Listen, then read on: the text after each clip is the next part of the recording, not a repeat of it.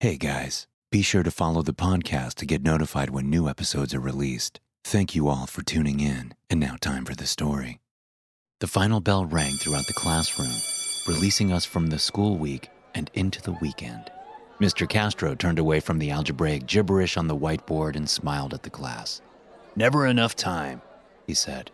"Well, I hope you all have a wonderful Halloween tonight. Stay safe." I pulled a single strap of my backpack over my right shoulder and rushed out the door. Stopping by my locker, I heard someone shout, "Curtis!" I turned to see my best friend Avery walking toward me with open arms. He gave me a quick hug. "Dude, are you ready for tonight?" he asked excitedly. "It's gonna be sick. I got the hookup for drinks, and my parents are for sure gone until Sunday." "Yeah," I said. "I've been waiting for this all week. I can't wait to black out tonight." Avery laughed. "That's the spirit." We walked down the crowded hallway together and ran into Ivy and Michelle. Avery immediately embraced them both and asked them about the party. I found myself staring at Ivy as they talked. My eyes followed the waves of her brown hair down to her tanned arms, which, in turn, led to her curved hips. She noticed me staring and smiled. "You'll be there tonight, right?" Ivy asked me. "Yeah, of course," I said, trying to play it cool with a half smirk.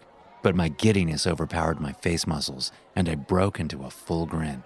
"You two are adorable," Michelle said while rolling her eyes. "Anyway, Avery, why aren't we wearing costumes tonight? It's Halloween." "Because that's little kid shit," Avery said. "I mean, if you want to dress up like a sexy cat or nurse or something, I won't stop you. But we're just having a good old-fashioned party. My parents decorated the house, though, so it still feels like Halloween." Again, Michelle rolled her eyes. It was her default expression. She was always dissatisfied with everything. I would have never hung out with her if it weren't for the fact that she was Ivy's best friend. "Should we bring anything?" Ivy asked. "Only your sweet selves," Avery responded. We started to walk away when he turned around and shouted, "Oh, and chips!" We made a few more stops to say hi to some of our other buddies. Avery was bursting with excitement and couldn't help but remind everyone about the party. He even randomly invited a group of freshmen as we passed them. They smiled awkwardly and said they would try to make it. As we were almost at the door, I felt someone grab the hair on the back of my head and yank out a clump. The surprise of pain made me furious, and I spun around to see who the culprit was. The hallway was still crowded, and people were moving in many different directions. Scanning, I saw a figure moving away from me, more hurriedly than anyone else. I shoved my way through the crowd, grabbed the figure by the shoulder, and spun him around. It was Jamie Burton, a geeky loser kid from our grade, someone we had all picked on since elementary school. I had bullied him without any real reason for many years, but now I had a reason. I pushed him against the wall of the lockers. "What the fuck are you doing?" I demanded. "Did you just yank out my hair, you little creep?" Jamie just stared at me. Usually, when we had him cornered, his expression would become fearful, but the gaze he now held me in was somewhere between hatred and indifference. "Are you going to hurt me, Curtis?" he said with no emotion. "You want everyone here to see what you really are?" I looked around and saw that the hallway had gone silent. Everyone stared at me holding Jamie against the lockers. Ivy looked at me with wide, concerned eyes. I set Jamie down, leaned in, and whispered, "This isn't over." "You're right," Jamie said. "It's not over." Then he turned and disappeared into the crowd. I shook my head and walked back to Avery. We left the school and got in his car, and he drove us to his house. "So, that weirdo pulled out your hair?" Avery asked in the silence. "Yeah," Avery whistled. "That kid's finally growing some balls, huh? Or he has a death wish." "He's just a freak, doesn't matter," I said. We arrived at Avery's house and moved all the beer and liquor he had been hiding in his closet to the kitchen. After moving the furniture to the edges of the living room, we placed a large, foldable plastic table in the center. We set up the red Solo cups in a large triangle on either side so that a game of beer pong could start whenever people showed up. I went to Avery's backyard and got a fire going in his fire pit. As I was heading back inside, I was struck with an intense pain in my head. I stumbled forward and caught myself on the kitchen table. "Dude, are you all right?" Avery asked. I clenched the table. It was the worst migraine I had ever had, and it came out of nowhere. My skull was throbbing. "Headache," I mumbled. Avery rummaged through the kitchen cabinets and came back to me with a bottle of ibuprofen. "Here," he said. "Take some of these and then go lie down in my bed. I can finish setting up the rest." I was in no position to argue, so I popped 4 of the blue pills and headed to his room. I collapsed on his bed. The pain was so intense that it blurred my vision. I clutched one of the pillows to my chest and buried my face in its pleasant coolness. I don't remember falling asleep, but I awoke over 2 hours later and heard excited voices talking in the living room. There was a grogginess in my head, but fortunately, the intense pain was gone. I walked into the living room, and everyone cheered my name. There was an intense game of Rage Cage going, and my classmates already seemed drunk. "You feeling better?" Avery asked. "Yeah, I actually am. Any idea what that was?" "No. I guess I just needed to rest for a bit." Someone touched my arm. I turned to see Ivy smiling at me. "Hey, sleepyhead," she said. "I need a beer pong partner. Can you help me out?" I smiled. "Yeah, of course." After the game of Rage Cage, we reconfigured the cups for another round of beer pong. Ivy and I were playing against Kyle and his girlfriend, Bridget. The game was close.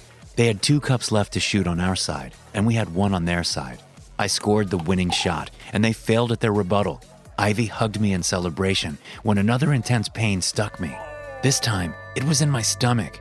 Not wanting anyone to worry, I held in my agony and slowly walked to Avery's bathroom. In the bathroom, I collapsed. I had never felt abdominal pain like this. It felt like someone had slid a knife into my belly. My only theory was that I had mixed too much alcohol with the painkillers I had swallowed earlier. That didn't make much sense though, because I had barely drunk anything yet. Still, I shoved my fingers down my throat and vomited up my insides. It didn't help. I curled into the fetal position on the tile floor and whimpered. What was happening? Was I dying? The pain was apparently making me hallucinate because an image flashed in front of me.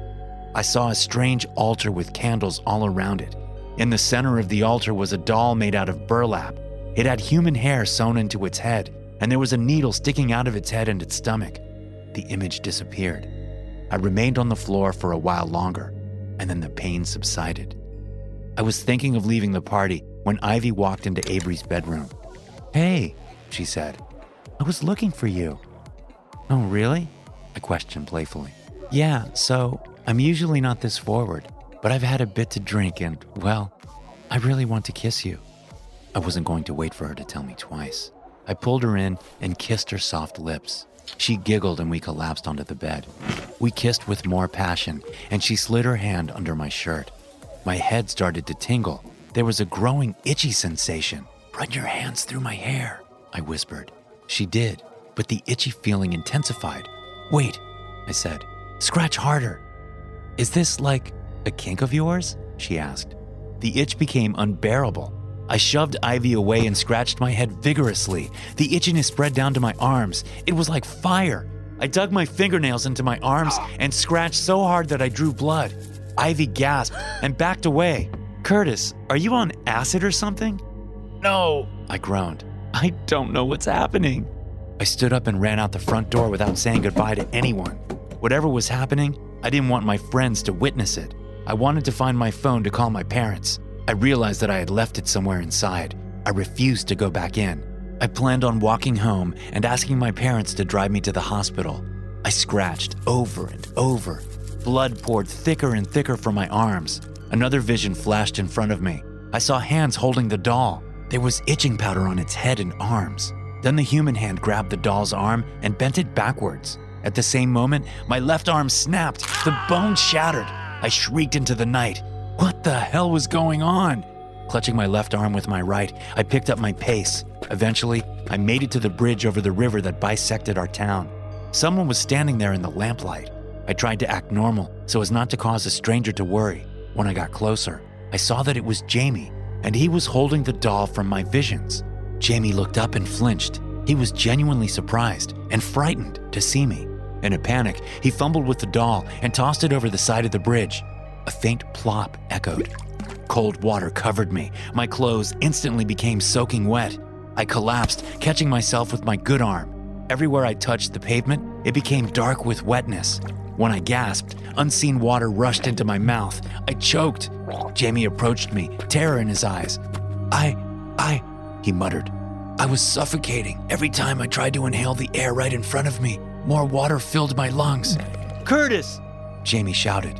I'm sorry. I didn't think it was real. How could I know it was real?